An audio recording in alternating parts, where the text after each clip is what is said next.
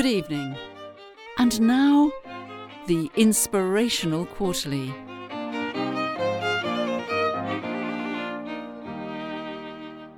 Hello, and welcome back to the Inspirational Quarterly, the world's only ongoing read, review, and discussion of the 2006 novel StarCraft Ghost Nova by Keith R.A. DeCandido.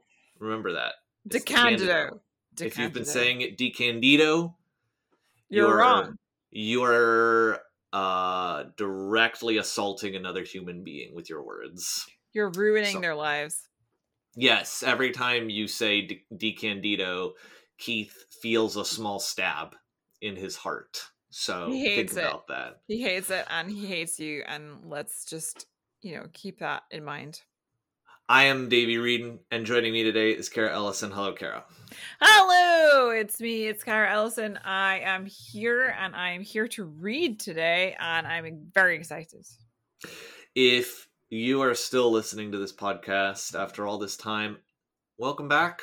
Thanks for sticking with it. We are on page 158 of StarCraft Ghost Nova. We officially crossed the halfway line.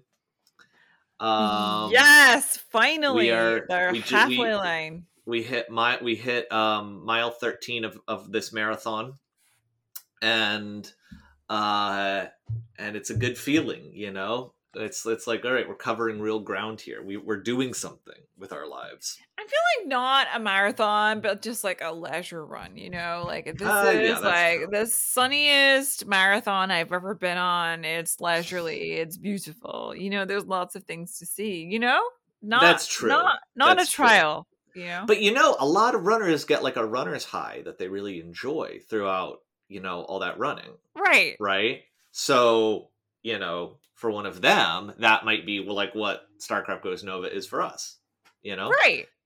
A year-long marathon that they're of pleasure and joy for them. Of course. When last we left our heroes, Nova just murdered the world's single stupidest human being. Right, and which we were really into. And had holographic tattoos, which was something, Right. And now she's gonna kill Fagin, or that's what she says. I would love if she killed Fagin, because Fagin, the world's most Dickensiest cyberpunk villain. I thought you were gonna say Decandidoist villain. Yes. I mean, I don't know, because we haven't read enough of his works to really know. I guess that's true. What would be your favorite way for Fagin to die? If he were killed by a number of working class felons, I think if that were, that's got to be it. The most Dickensiest way that he could go. The other extremely Dickensian way that he could go would be to be plowed over by a party bus. Oh my God. Yes, the party bus has to come by. Charles Dickens famously loved public transport. Party buses, exactly. Yeah, big fan of those back in the day. He would definitely be on board with that. So literally on board. Yes. The bus.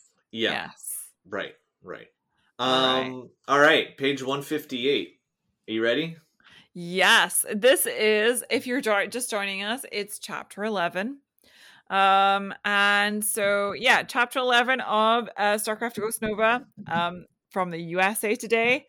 Bestselling author Keith R.A. DeCandido. Not DeCandido, like we were saying before, because that would be wrong. Horrible humans who say DeCandido. Obviously, just not right. So let's keep going. Starting now.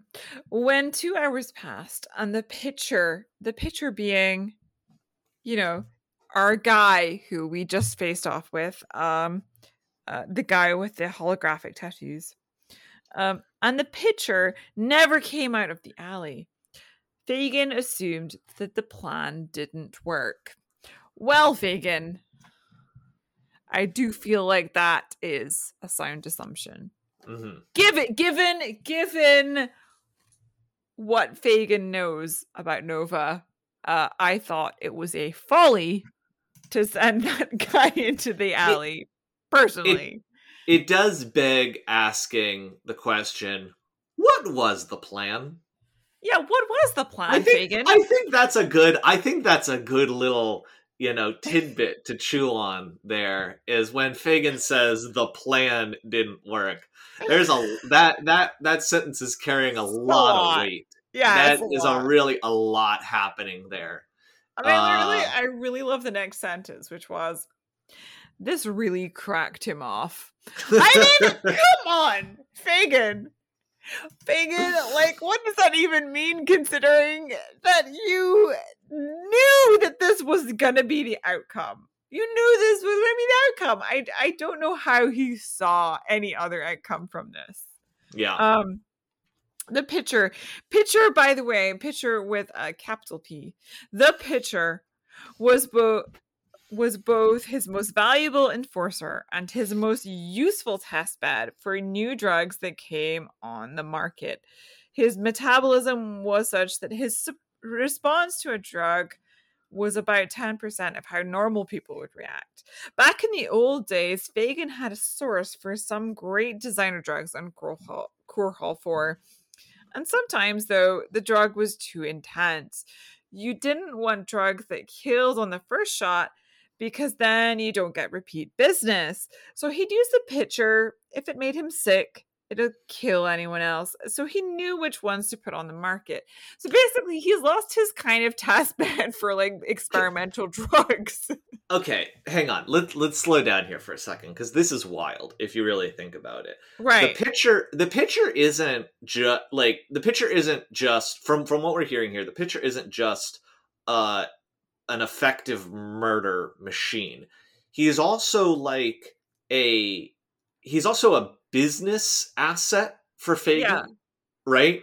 It's something Fagin uses like a scientist or something to effectively be able to manage do his drug distribution. So going back to the plan, if we can use that word, I'm not sure. I don't quite feel that applies. Fagin's plan was to send his valuable killing asset and drug market testing person directly into the line of a fire of a woman who kills people with her brain. Yeah. And so that is confusing to me, because first of all, if you have a valuable tester, you don't send them in to die in an alley. You don't send them into the alley with a person who you literally just watch explode machines with her brain twice. You just watched her do it. He had the video, he saw her do it, and he was like, all right, time to send in something that I would be really devastated if I lost it against this person. Right. And so you're thinking to yourself, like, what is this guy doing as a valuable asset trying to kill Nova, who is clearly someone that Fagin knows is fairly deadly, very dangerous, very dangerous. A foolish escapade here, Yes, it's not. No, you're right. I don't know what else to say. It so boggles the mind that this is a decision that Fagin would have made. Okay, let's keep going. Okay. So in brackets, the day the Confederates nuked Core 4 was a bad day for Fagin.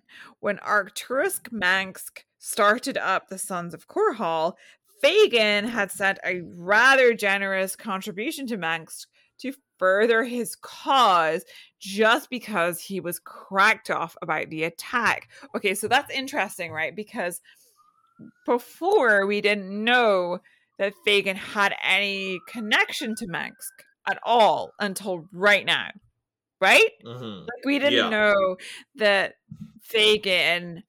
We thought that Fagin was like a gangster boss, right? Like, we didn't know that he had any connection to Mansk at all, right? Yeah. And Mansk is like the puppet master of this whole thing. Mm-hmm. So, like, what does that even mean? Like, that's crazy that we know now that that's what's been happening. Well, it really just points to how stupid everyone else must be if Fagin has this much influence. Right, because, like, this guy is like a small town, you know, working class gangster who's trying to, like, you know, make a deal with Mansk, which is like, Mansk is like clearly like off-planet influence, right? Yeah. So, like, that's crazy. Like, you know, Fagin is a lot more powerful than we think he is, but also he's like a lot less powerful than we think he is. Yeah, he's somehow very powerful and very, very not powerful at the same time. And I don't know how to reconcile that. Yeah, same. Yeah. Let's keep on. 3 hours after the pitcher went into the alley, Nova came out. The expression on her face was much different from the one a day earlier. Okay, like, expression on her face. Like, I mean, I'm imagining a million different things. Where yesterday she looked starved and desperate, today she looked angry and determined. Okay. She won't kill. Between that expression and the fact that she survived an encounter with the pitcher, something no one had managed in years, Fagin knew he was about to have bigger problems. Okay, but, like, Fagin had created this situation, baby. What the heck is going on?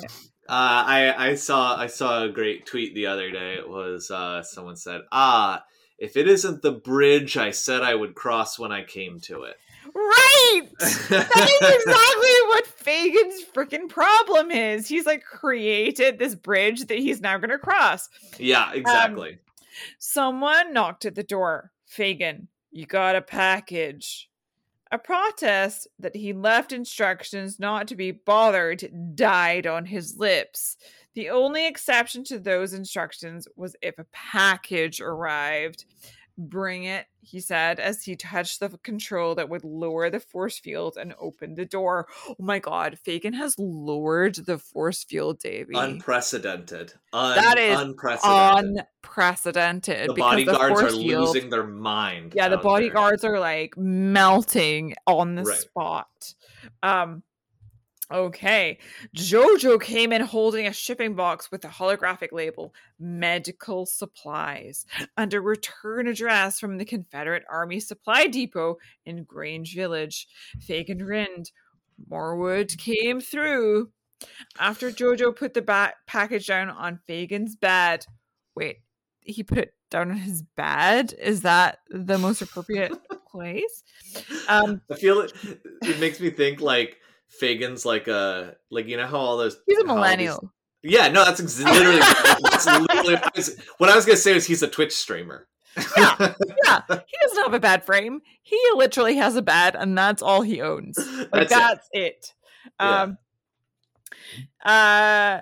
Jojo put the package down on Fagin's bed, he left. Fagin grabbed the mail scan out of his desk drawer and ran it over the package. The mail scan's display showed him an alphanumeric code, which he then entered into the keypad on the package.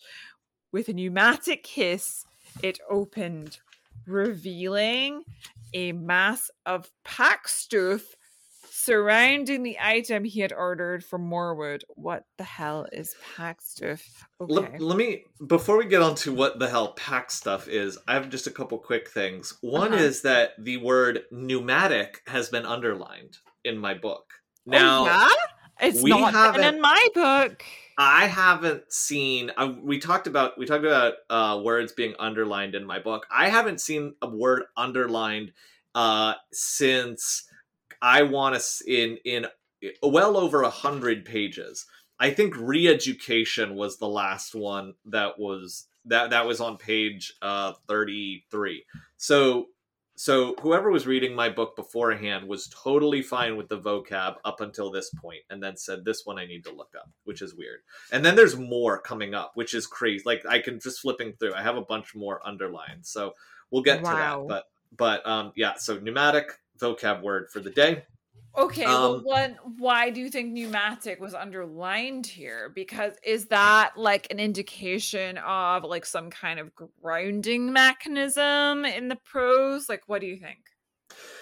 Well, it's got that silent P, right? You think that is why? I'm thinking simple. Here.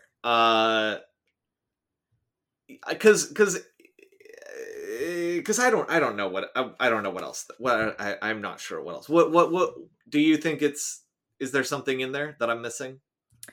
I mean, I think that the reason that someone would underline it is it seems vintage compared to the sci-fi language that has been used. Do you know what I mean? So it seems a little bit more let's say steampunk than sci-fi, which I think is interesting. I think maybe someone may have underlined it for those reasons, but also that seems kind of silly because pneumatic in this case is literally just a figure of speech and not really to do with world building, right? So yeah, the delivery person did just bring a shipping box and dump it on Fagin's bed, which, you know, is neither sci-fi nor steampunk at all. So I'm like a little all over the place thematically here. It could be that the person literally did not know what pneumatic meant and they had to look it up. Yeah, I mean, that's also possible. Also possible. And the other thing I wanted to say was, you know, again, coming back to Keith's infinite new characters policy, Jojo is the name of the person dropping off a box for Fagin. Will we ever meet Jojo again? I'm sorry, I've flipped ahead. We will meet Jojo again. I was just curious whether or not Keith had just given us a like, oh yeah, that delivery person, yeah, that's Jojo. Who's Jojo? Don't worry about it. Jojo is just someone. Jojo, yeah. I'm hoping Jojo becomes a major character. So. Yeah, Jojo is obviously going to be... Well, because there's so many just little tiny side characters that don't really do anything, but we didn't even learn anything about Jojo. Like, Keith's thing is usually, here's what this person is going through, here's their whole thing. But Jojo just, like, dropped off a package. For sure. Okay. While reading over Morwood's note, he grabbed his phone with an F, and called Marcus. To need Fagin, I need you to grab every habhead who's short and needs a fix and every little kid you can scrounge up, okay? I'm talking pre-Achinoid here, and nobody hooked. I don't want no use. He thought about who was on his list, the one of people who were a filament away from having their heads blown off by Fagin's P220. I get Popo, Jonesy, Two-Bit, and Mags down here too, and tell them to bring all their guns. Get them here in half an hour. So Davey, there's a lot here. Yeah. Pre-Achinoid, I mean, I don't know what that means. Here's what I thought that meant. I thought that meant pre-acne, right? He's talking about every little kid. He's talking about every little kid you can scrounge up. So I assume that to mean like preteen or something, or like, you know, like they don't have acne yet. Like acne means like teenager or something to them. I've literally never thought about that kind of referral. Okay. Yeah. And then nobody hooked. I don't want no use. Like, what does that mean? He presumably hooked on drugs, but he said every habhead, so that doesn't make sense. Nobody hooked. He doesn't want people like Marcus. But yeah, no, I don't know what that means. I don't know what nobody hooked means. He thought about who was on the list. The one of people who were filament away from having their heads blown off by Fagin's P220. Mm-hmm. People who are like really, who have done something really bad almost. Yeah. It sounds like he's looking for disposable people, is what it sounds like. He's looking for a bunch of people who he can get rid of quickly, basically. So like Popo, Jonesy, Two-Bit, and Mags. They've all gotten on Fagin's bad side at some point. Yeah, they must be disposable, right? Yeah. And then tell them to bring all their guns. Get them all here in half an hour. Okay, so they've got 30 minutes for like the dumbest of the dumb to turn up, right? The heist of a lifetime. Right. This is like Ocean's 1.5 right here. Like, is no, like Fagin is about to pull off the dumbest most planless fucking caper of all time. Right. And then Marcus is like, what do we need the little kids for? Marcus asked.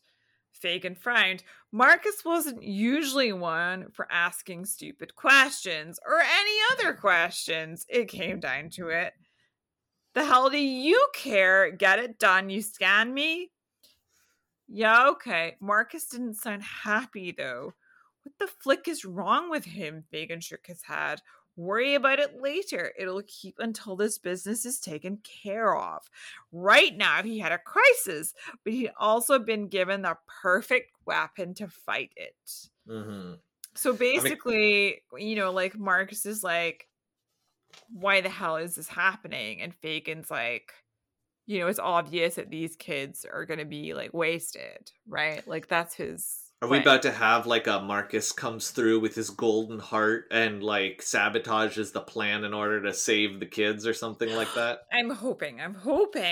That seems like it's what we're heading for. Right. That seems like it's what we're heading for. Yeah.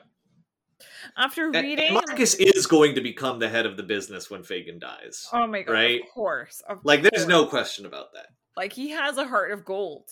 He has a heart of gold, and he's going to lead these drug dealers into their criminal activities with a beautiful virtuous drug dealing outfit. Yeah, right. And then the talent shows are going to start up each week, and everyone is finally going to get to express themselves out in the gutter. After reading Morwood's note, he clipped his new toy onto his right wrist and stuck the head unit onto his ear. Then he checked the traffic sensors. Oh my gosh. The traffic sensors are our favorite thing. Fagin has 3 traffic sensors. Fagin, that's how many he got from the police thing. Fagin has 3 traffic sensors, and he has perfect awareness of where Nova is at all times, everywhere in the gutter. That's like wild though, because if he has only 3 traffic sensors, they must cover a massive amount of areas. How? Yeah, like these traffic sensors are like, I mean, but it said video. It said there was video, right? Yeah. Yeah. It cost him a year's supply of HAB to get access to the traffic sensors. Oh, wait. Hang on. Sorry, I'm reading back through this. No, okay, it's not 3. Okay, it's not 3 traffic sensors. It's that I'm reading this paragraph here. It cost him a year's supply of HAB to 3 cops in the Southwest District for him to get access. I think the reason I thought that there were 3 was because Keith uses the word 3 a bunch of times in this paragraph.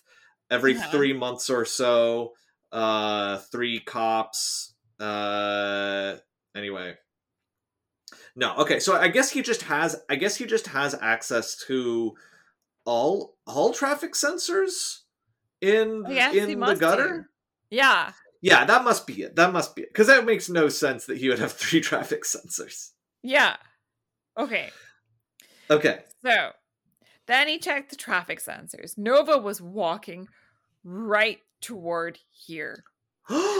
At the rate she was going, it'd be an hour of walking before she arrived. An hour? Okay.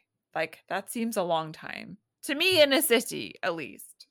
Like, an hour of walking through all the traffic sensors, like, that's weird.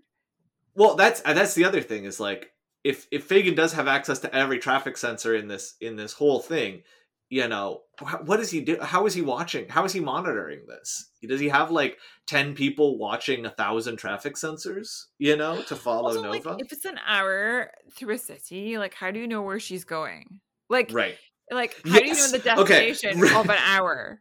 An hour's walking in a Nova was walking right toward here. Yeah, exactly. So if you're so she's like well over, you know, at least a couple miles away or something like that, right? So yeah, dead on exactly in our direction. That's weird.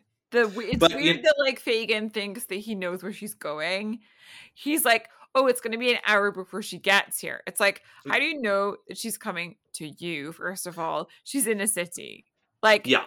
He can zoom in and see the Google Maps on her phone that has that has set its destination. Right.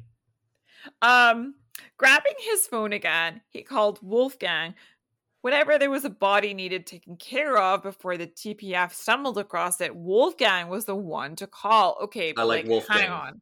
But like Wolfgang is the one after the guy before that had like the holographic tattoos. Like, this is weird. Like, so there's a hierarchy with the bosses here, right?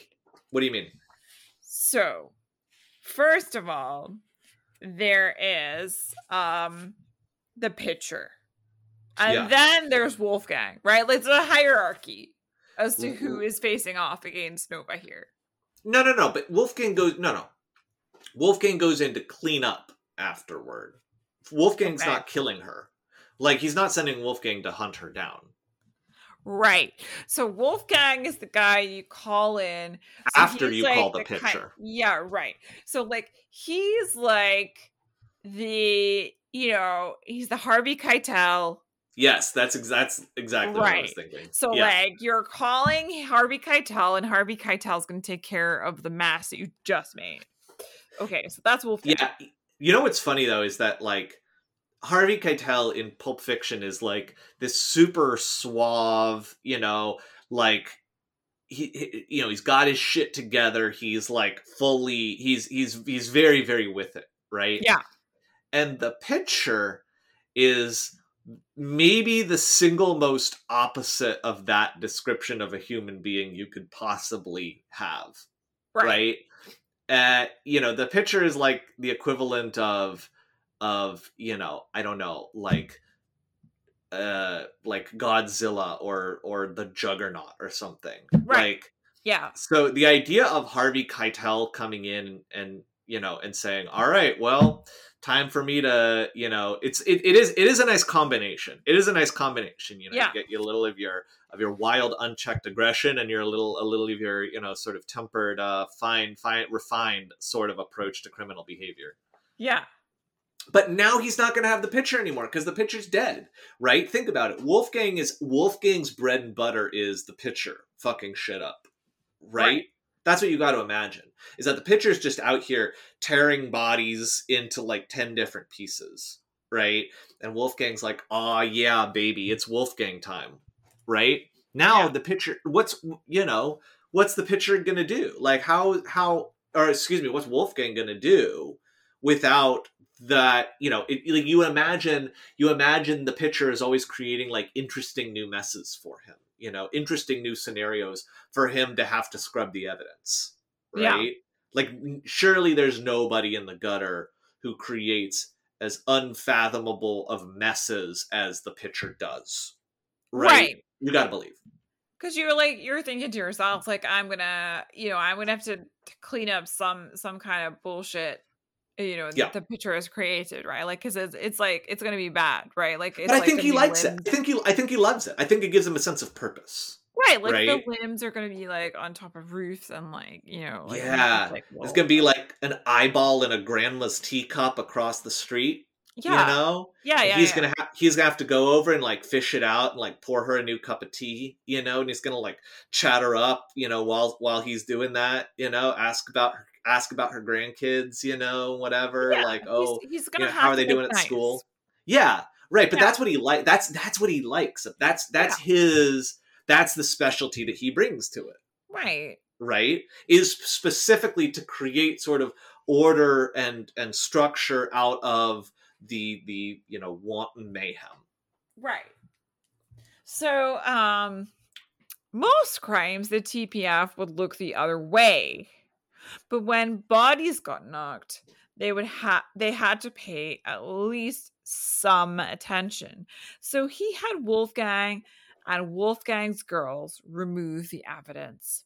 After giving Wolfgang his orders and making sure he brought all his girls, as the picture had considerable mass, Fagin then called Jojo in and took him into the back room where his harem had their pallets. Hang on. So What? Wolfgang has a bunch of girls who do this work as well, I guess, which is interesting. Yes. I that Harvey Keitel in Pulp Fiction has a real like kind of lone wolf vibe. So I guess Right. Wolfgang is maybe more of a team player. Yeah, but like, so Wolfgang here is essentially like he's got like a kind of cleanup team, and they're all women, I guess, which is interesting, but also not that like surprising to me. As a woman, we have a lot of experience cleaning up bloodstains. Right. So like, there's not that much surprise there. In the traditional nuclear family sense, the woman is traditionally the one who scrubs the blood off the walls, right? I mean, I would say that's just blood a off part the bed of sheets what keeps the family together. Dad earns an income and supports the household. Mom washes and scrubs, but several liters of blood out of the bed sheets. Right, because I mean, frankly, when your 14-year-old gets their period, what are you going to do? Like, make a fuss about it? No, you just clean it out of there. But like, what's interesting to me, Davey, is that there aren't more women serial killers. I'm like, frankly, surprised. Mm-hmm.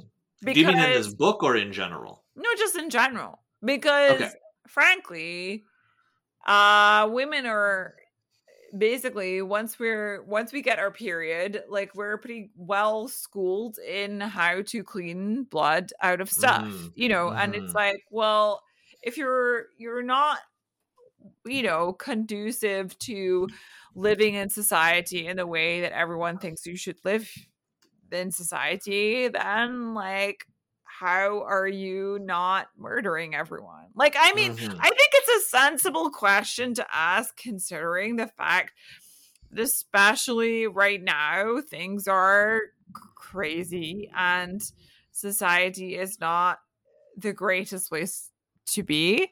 I mean, I don't know anywhere where it's like great to be right now, considering that capitalism is like totaling everything. So like, personally, I'm just like, I'm surprised that more women aren't just like, why don't we just like kill a bunch of guys who are perpetuating this garbage? But like, I'm just surprised. I'm surprised that there are not more like women who've gone batshit, instead of just like the dudes who are like generally going batshit and just like being like, well, murder the feminists, etc. Like, I don't know. I'm just saying, I think it's weird. Like, this is a total side note, but there is a movie coming to Netflix called Kate, where Mary Elizabeth Winstead murders a bunch of people. So I'm stoked on that. Yeah, I don't know how it's going to be. I don't think it's weird. Like, there's a lot of, I mean, I don't think it's weird in terms of like, women are obviously socialized to be lovely to people. Like, that's our main thing, is like, sit down and shut up, and like, See, that's what I was wondering when I was reading this thing about Wolfgang and his girls, was how much of this is a play on traditional gender role stuff, right? Where Wolfgang's like, oh, what placates people in times of confusion and disarray is a group of lovely young women, right? Right. That's the thing that calms us down and assures us, don't worry, there is nothing to fear because women are cleaning up the mess now, right? Is he like weaponizing that perception? Basically. Yeah, I definitely think there's like a sense of calm when people like, there's a team of women that come to clean up something. There's like a sense of like, oh, okay, it's like it's done now, like everything's fine.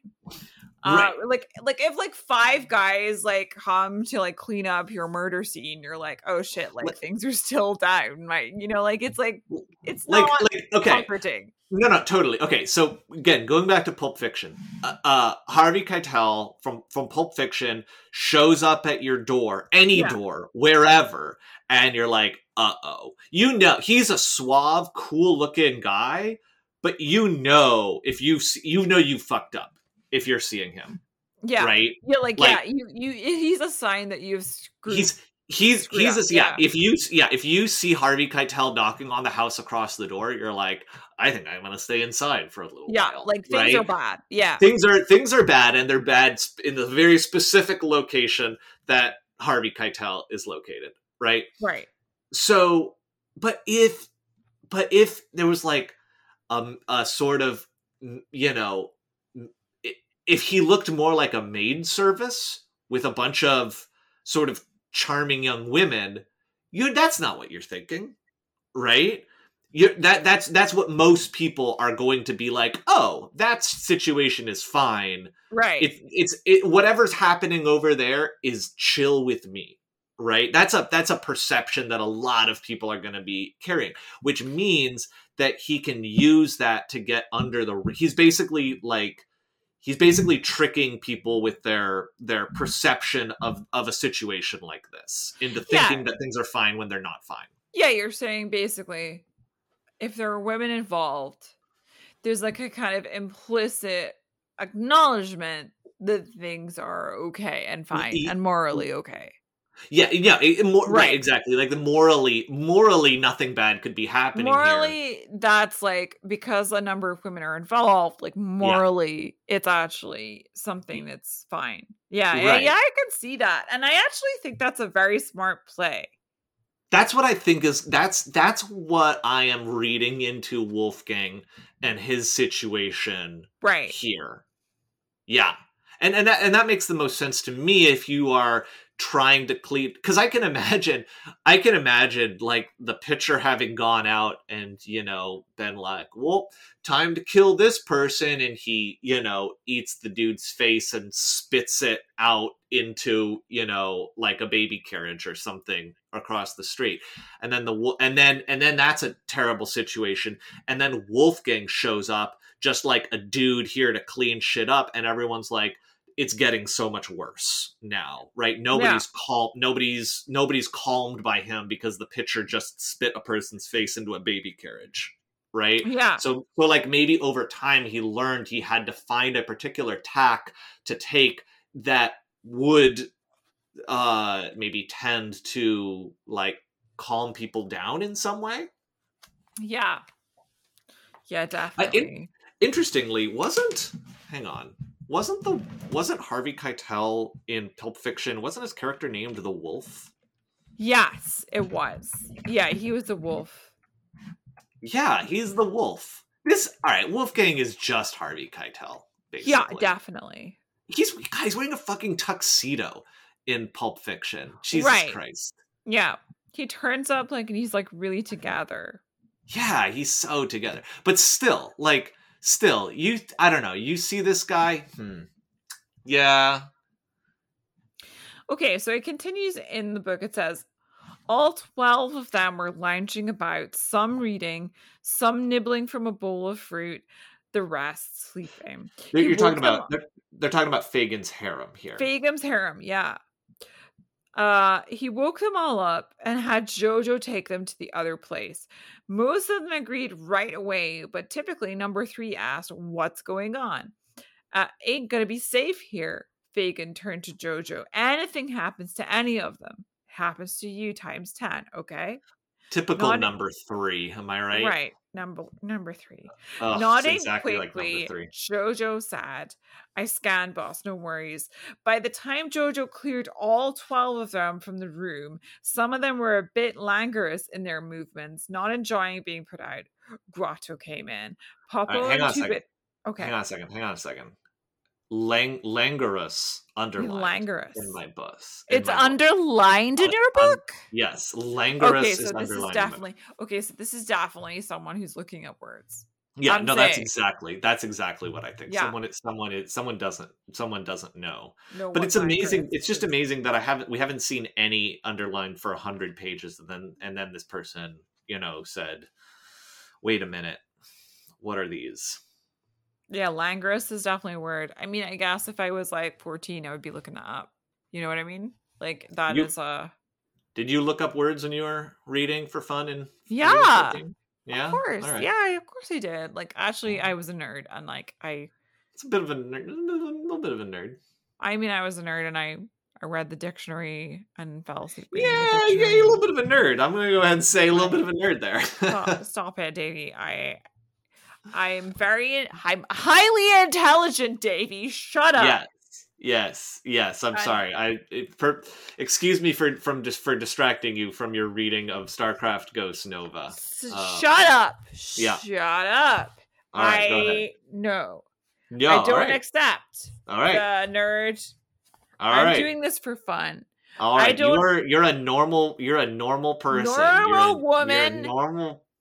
I'm a 36-year-old woman reading StarCraft Ghost Nova. Shut up.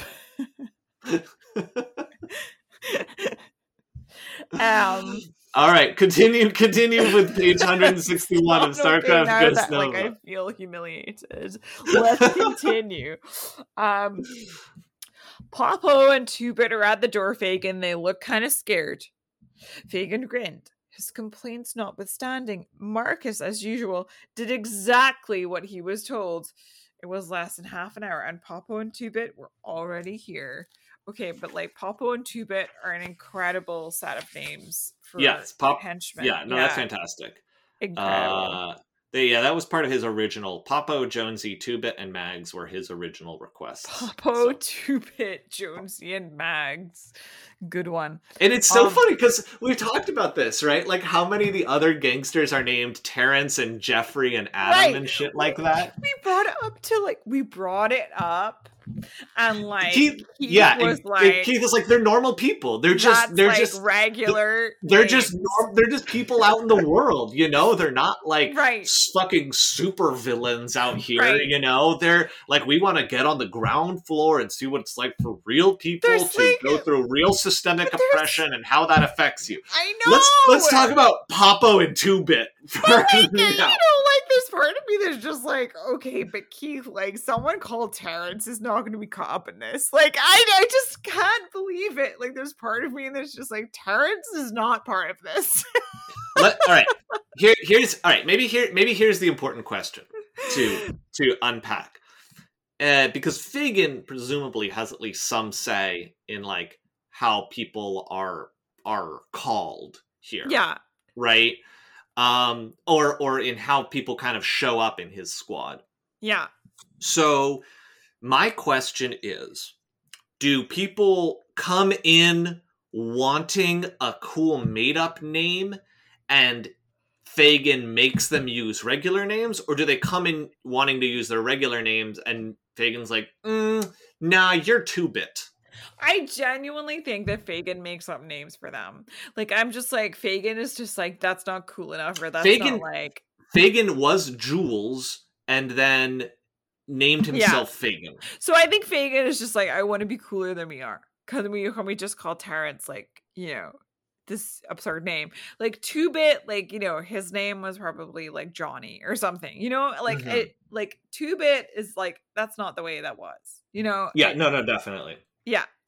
Mags, like, that person was called Margaret. Let's be fair.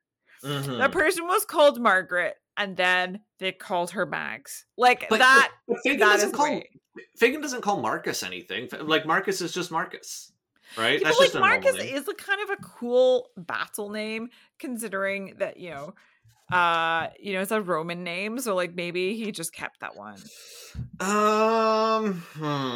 Yeah.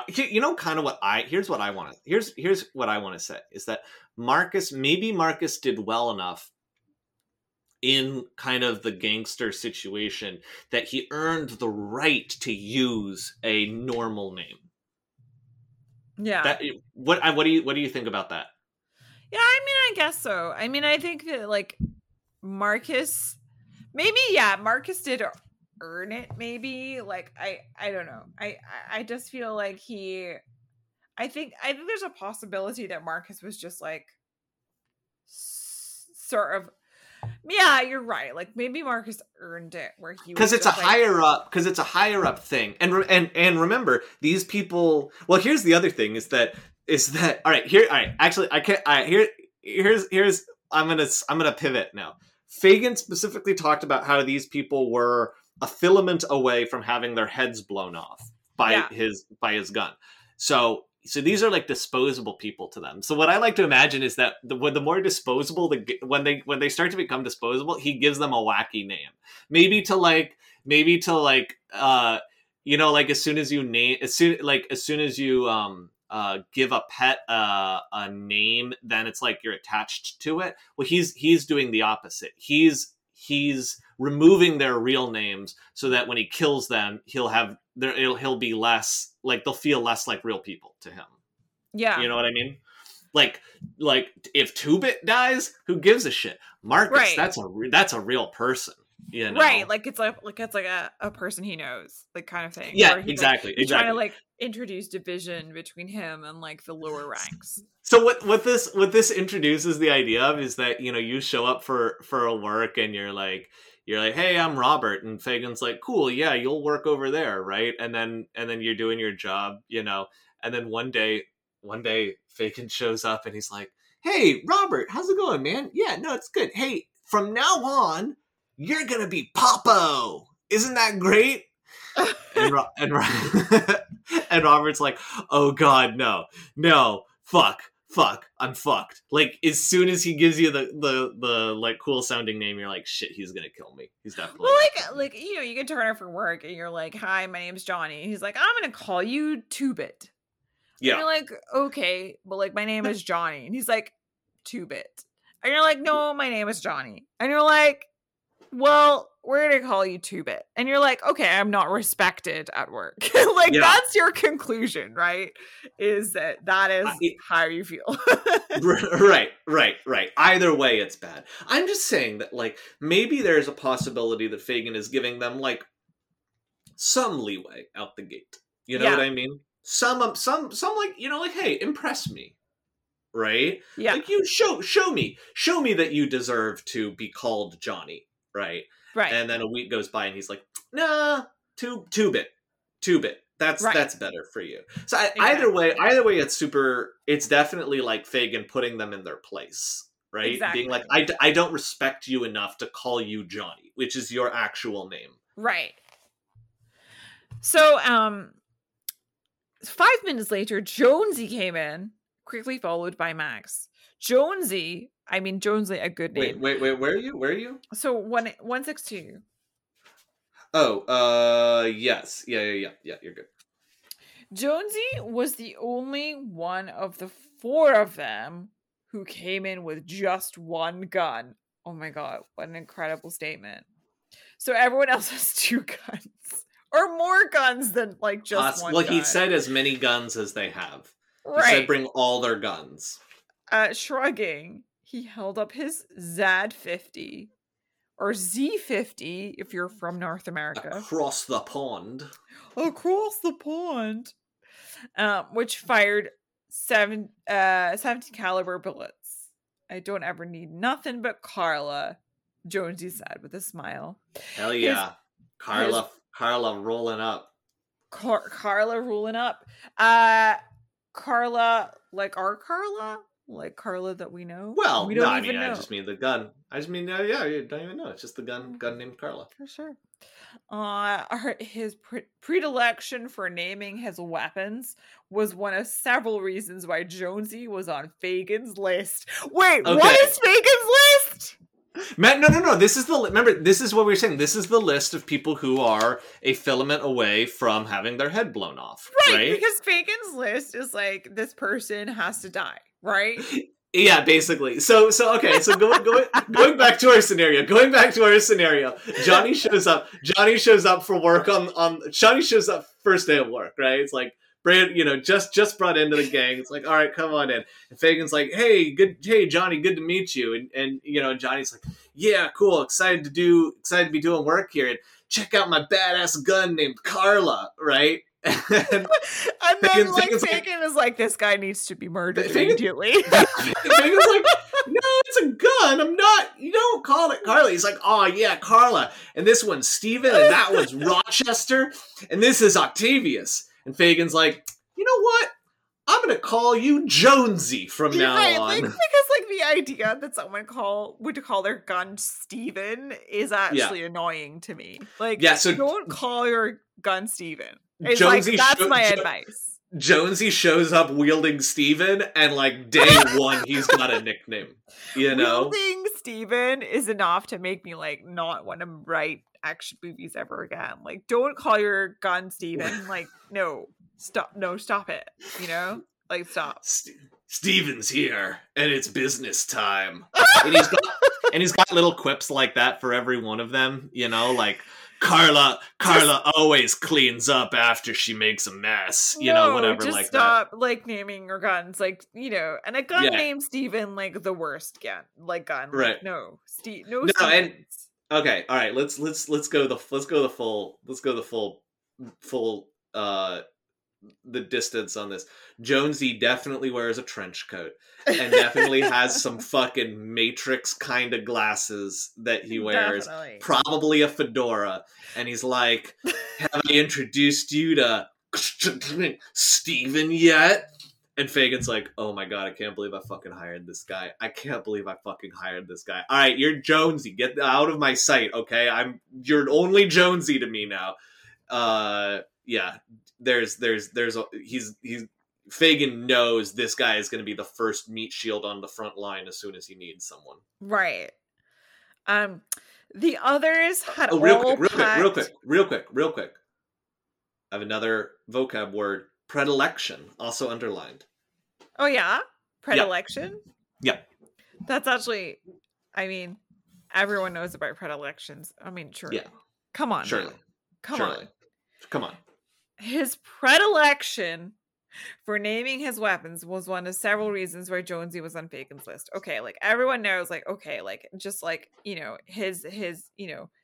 his habit, I guess, is what that is, right? So predilection. Yeah, Keith, habit. Way to use big words where you could have just said habit. Come on, Keith. The others USA Today. How did fucking USA Today? This is why he's a USA Today bestseller. Oh, I guess so. He's using predilection in his prose. Big words. Keith's predilection for using big words is part of what got him onto USA Today bestselling. His predilection for predilections is why he's on this list. The others had all packed at least 4 guns each. 4 guns? What are they doing? Okay, 4 guns each. 2-Bit went overboard and brought 10. Okay, but 2-Bit, you'd think he'd bring 2, of course, but he brought 10. 2-Bit didn't name himself though, presumably. That's true. I can't never figure out which one I want to use, so I like to keep my options open. Okay, 2-Bit. All right, 2-Bit. Okay, 2-Bit. All right. Fagin had him sit in the outer room. 10 minutes later, Marcus showed up with Gina, Tyrus, and a bunch of kids, all pre-acnoid, which was exactly what Fagin wanted. Bring the kids into the back. Keep an eye on them. Hang on a second. All right. I got another vocab word here. What? Pre-acnoid. Pre-acnoid. Which is funny because we saw the word pre-acnoid 2 pages ago. Yeah. On 160. Yeah. But it wasn't underlined then, and it's underlined now. What? So the person who read my book before read preacnoid the first time and went, yeah, I accept Fine. that. Yeah. And then got to the second time and went, actually, what the fuck is a preacnoid? Well, I thought that, like, it was what you explained, which was, like, you know, pre-acne, which means, like, you know, before. Yeah. I'm just wondering why former reader of mine was chill with it the first time, basically. Right. I mean, it's probably because they were like, well, this is a sci-fi word. But it's not a sci-fi word. It is literally about how mature a human is. And that is not... Acnoid isn't a real thing, right? Hang on. Wait, what's pre-acnoid? I thought it would be like, you know, like pre-acne kid. Like, yeah, no, right. I'm just making sure puberty. that acnoid isn't a real thing that I just didn't know about. Wait, right. are we the idiots? No. Acnoid isn't a thing. Keith made that up. Oh, Keith made it up? Okay. Yeah, it's not a thing. Well, I'm glad I just checked. because I felt like a dumbass. Yeah, no. I just checked. Keith made it up. But you could see why this person might underline it. Man, I love Keith for making me think like I'm an idiot. Like, just perfect. Like, good one. Okay. Every day that I'm not on the USA Today best-selling author list, I feel like an idiot compared to Keith. Right. Oh my god, Keith is the best. Okay. Fagin looked at the other 4 recent arrivals. There's a girl coming here looking to do me harm. Wait. You skipped ahead. No, bring the kids in. Bring the kids into the back. Wait. Middle of page 162. That's where we were. Oh yeah. Bring the kids into the back. Have Ty keep an eye on him. Marcus shot him a look. What? Holding up a hand. This is a question Fagin could understand. He said, "It's clear back there. The kids are what you call a last line of defense." Looking cracked off at something, Marcus told Gina and Tyrus to bring them into the back room. Gina, you take care of them. They need anything? Send Ty up front. Fagin. Let's send the woman in to take care of the children. Another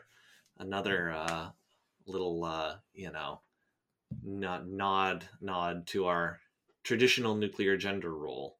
Yeah, situation. like Fagin being a sexist, but like, yes, exactly. Let's move past Marcus's failings here. Fagin looked at the other 4 recent arrivals. There's a girl coming here looking to do me harm. Your job is to stop her doing me harm, okay? I don't care what you gotta do, but don't let her back into my room. You scan me? Like, Fagin knows exactly what she's capable of. This is ridiculous. No, he knows they're gonna kill. She's going to kill them. He knows that at this point. He knows she's going to kill them. So this is meat shield duty. But basically. like, if I were Fagin, I would literally leave the gutter. Like, I don't know what you could do to stay in the gutter at this point. Like, at this point, what is Fagin thinking? Like, I'm assuming there's something about the item he got from this person that we don't know about yet that's a part of this. So right now I'm giving Fagin the benefit of the doubt, which is not a sentence I ever really thought I would say. Right. But I am reserving judgment for the time being. 3 of them brightened. Bodyguarding duty was usually a choice assignment, especially since most folks knew better than to flick with Fagin. I mean, personally, a lot of the bodyguarding duty that we've already been exposed to for Fagin has been also dual duty with like being in his bed. So there's like a lot going on here. Okay. Well, it just shows how much worse all the other assignments are. Right, exactly. Either they'd find out pretty soon that this wasn't such a soft deal, or they'd surprise Fagin by actually stopping a teep-teak, in which case they'd have earned their way off the list. Popo didn't brighten. Career advancement. Exactly. He was the only one of them who was on the clever side of dim. The clever side of dim? That's actually quite a good term. It's pretty Keith. Good. Yeah. It's pretty good. You need 4 of us to stop one girl? protecting Carla, Jonesy said. He won't, don't worry. Yeah, Carla's in the house, baby. Heck yeah.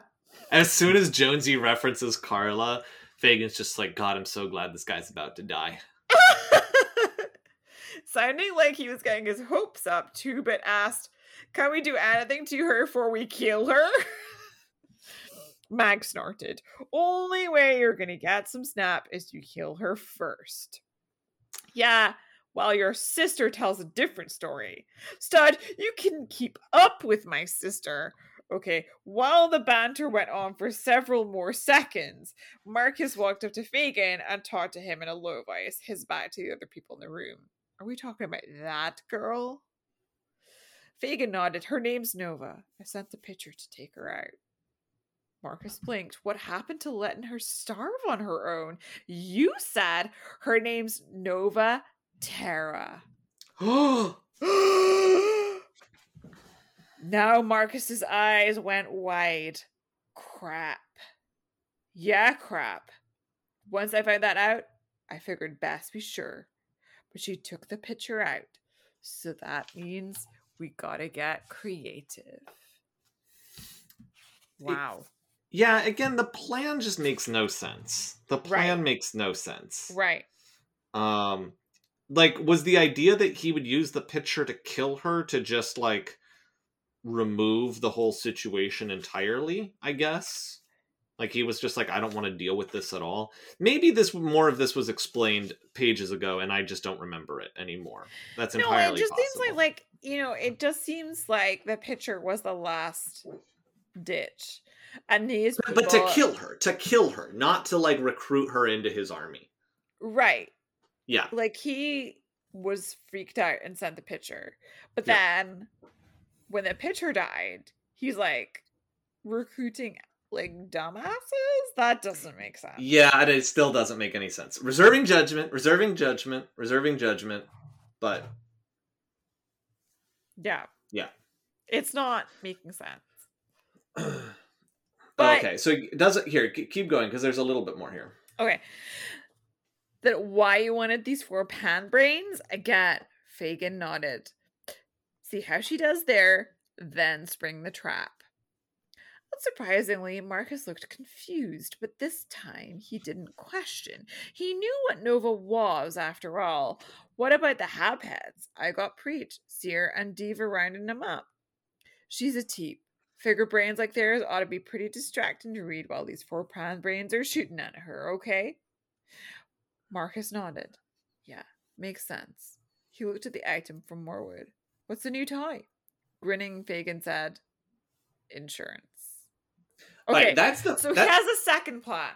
That's the first, like, okay, this idea that sending people with really, like, whacked out brains into Nova to confuse her with their weird thoughts is like the first sort of semblance of an actual smart idea Fagin's had, I think, the whole time.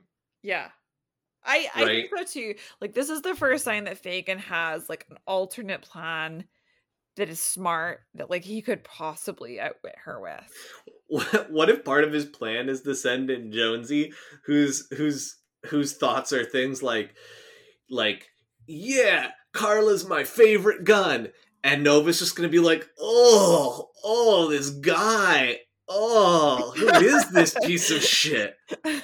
Who is this garbage human being over here calling his gun Carla? Yeah, or like the idea that, like, anyone might go up against her that, like, just has like abhorrent thoughts to her. Like, not like right.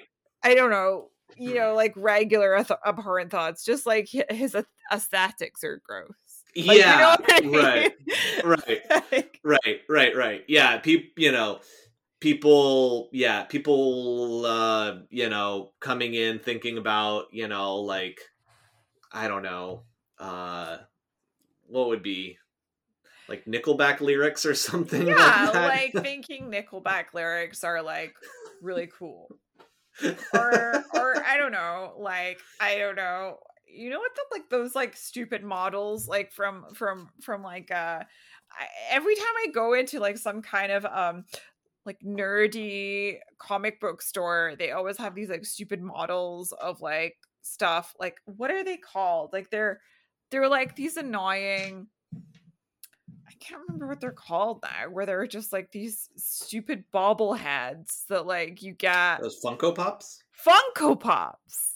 Yeah. It's like everyone is like suddenly into a Funko Pop of like a Marvel character. And I'm just like, don't you know that these suck? Like, what are you doing? No.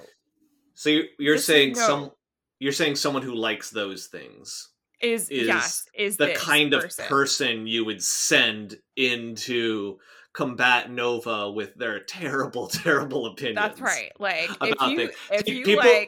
people who thought the last season of Game of Thrones was the best season by far. That's exactly what I'm talking about. Right. Like, the last season of Game of Thrones fans who like who bought the Funko Pops of Game of Thrones characters, are the person. Because of the last season, like they weren't into it. But then the last season was so good that they ran out and bought all the Funko Pops. Yes, that's the person I'm talking, Davey. I'm talking. They should be thrown into a volcano. Listening to Nickelback on their way to the comic store to buy the Funko Pops of season 8 characters. Game of Thrones. I'm saying, like, I wouldn't be sad if they were eliminated from the human race. And what's hilarious about that is that this book takes place in the year 2500. So if that specific person with those specific opinions is hanging out, that's saying that those opinions are so bad that 500 years in the future, it's still horrific to even think about that. Kind of thing. And like, what's really bizarre to think about is the fact that like, if you're a fan of Verhoeven movies when they came out, like you only got cooler as time went on. Do you know what I mean? Like the Verhoeven fans have like matured in a way that has like actually distinguished them. But the fans of Game of Thrones have like basically debased themselves over time.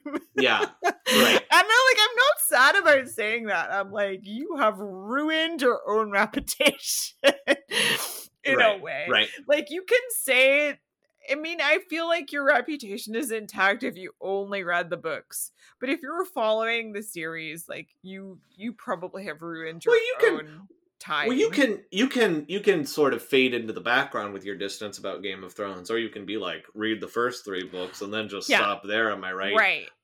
But like, if you're still out there talking up how cool, and like how like, oh man, the ending of Game of Thrones was almost as good as episode 9 of Star Wars or whatever, if you're out there like really talking that kind of stuff really big, right? That's where you go off the cliff. I feel like if you liked Game of Thrones, there's kind of a weird thing where it's just like what you're reading is a dramatization of UK politics like a long time ago. So you may as well just read a history book. Like, I know that's really dull and dry and boring. That's the thing, is that the Game of Thrones fan base branches. There is a fucking red pill and a blue pill. Right. And one of those is learning more about the history of British. One of them is learning more about the history of British politics, and the other is listening to Nickelback on the way to the comic store to buy Funko Pops. Davey, I can't believe you've nailed it in this one podcast, but that's exactly what it is. It's like, do you like Game of Thrones? One branch is you get more into history that actually happened. The other branch is Nickelback. Clearing out the Funko Pop section of your local comic book store. Yeah, exactly. And dragons. That is the other part of it. Is dragons.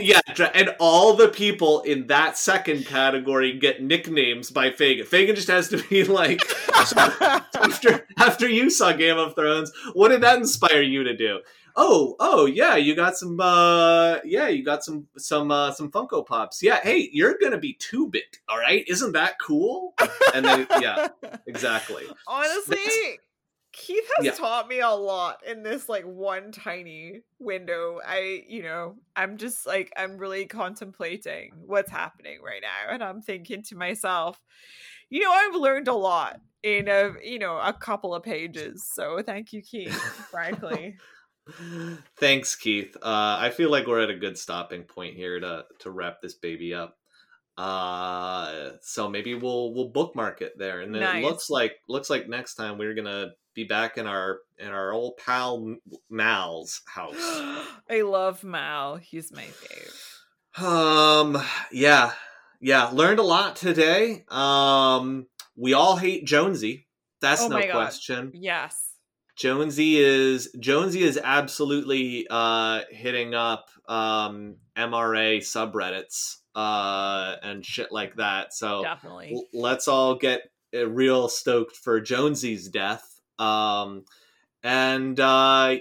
we didn't meet Jonesy, and that does count as our no strangers, only friends you have not met yet quota. We're 10 weeks in a row of success at no strangers, only friends you have not met yet. It's so hard for me to imagine this running out. I mean, like, same. You know, maybe there's hubris in that, you know. I don't think it will. Pride cometh before the fall, but I can't see it happening. It's hard to imagine. It's really hard to imagine this one letting us down. Like I have nothing prepared. I haven't even bothered looking or looking for another future quote, right? If this one fails. Right. So I just can't see it. It will never die, Davey, is my prediction. But if we're ever proved wrong, I will absolutely, I don't know what we should, should we make a bet? What should we do if it ever is proved wrong? That's a good question. If we're ever proved wrong, should we eat a page of the book StarCraft Ghost Nova? I'm serious. Should I choose a page to eat? The page on which this book has been in print for was in print 15 years ago. My copy of StarCraft Ghost Nova looks like it has been through a lot in those 15 years. Mine too. My copy looks like it has ingested years and years of dust. I personally handled both copies. Your copy is nicer than mine. All right. Your copy is definitely nicer than mine. So I feel like I'm getting the short grift if we eat a page. Okay, so Davey. Yeah. The thing is though, this is the price we pay. This is the price we pay for being super fun. So what I'm saying to you is both of our copies, personally to me, both of our copies, I would say, look like they have ingested some years of human skin and oil from turning the pages. I will eat a corner of a page of StarCraft Ghost Nova. Corner? That is such a cop-out. You have to eat a page. I'm sorry. You have to cook it and eat it, or you have to literally just suck it up and eat the page. Right, fine. You could cook it in spaghetti. I don't care. Tear it up and put it in a ragu. I don't care. Davey, you have to eat the page. I'm sorry. All right, fine. I'll eat the page. Jesus fucking Christ. We both agree that if the Yates is proved wrong, we eat the page we're at. All right, we eat the page. All right, fine. Okay. All right. I swear 100% I will film myself doing it. Ugh. I hate this so much. I honestly hate this. I really I'm glad you hate it because frankly, this is the dedication. This is how dedicated we have to be. All right, fine. Whatever. Okay, good. I'm glad that you said Jesus it live. Christ. Okay, good. Jesus Christ. Thank you. All right. We'll eat a page. Fucking whatever. Oh my god, I can't believe I'm still doing this. I can't believe I'm still doing this goddamn podcast. What the fuck are we doing with ourselves? Let's just read. Can we just read the book and be done with it? Jesus Christ. It's a freaking pact. If you want to tell us which of the two outcomes of Game of Thrones fandom you ended up in, send us an email at theinspirationalquarterly@gmail.com. And yeah, and please, Keith, keep introducing new characters so that I don't have to eat a page of your book. Please don't. Oh my god, I want to see this video so bad of Davey cooking and eating a page. Oh my god. All right, whatever. We'll get back to this next time. All right. Well, anything else? Anything else to say? Any other stupid ideas? That's it. That's all my it. Stupid That's ideas all the for dumb, this week, all the Davey. dumb ideas. All right, more dumb ideas from Kara next week on the Inspirational Quarterly. Let's get the fuck out of here. Thanks, Keith, or whatever. All right, thank you, Keith. And here's the warp drive or whatever. I don't care anymore.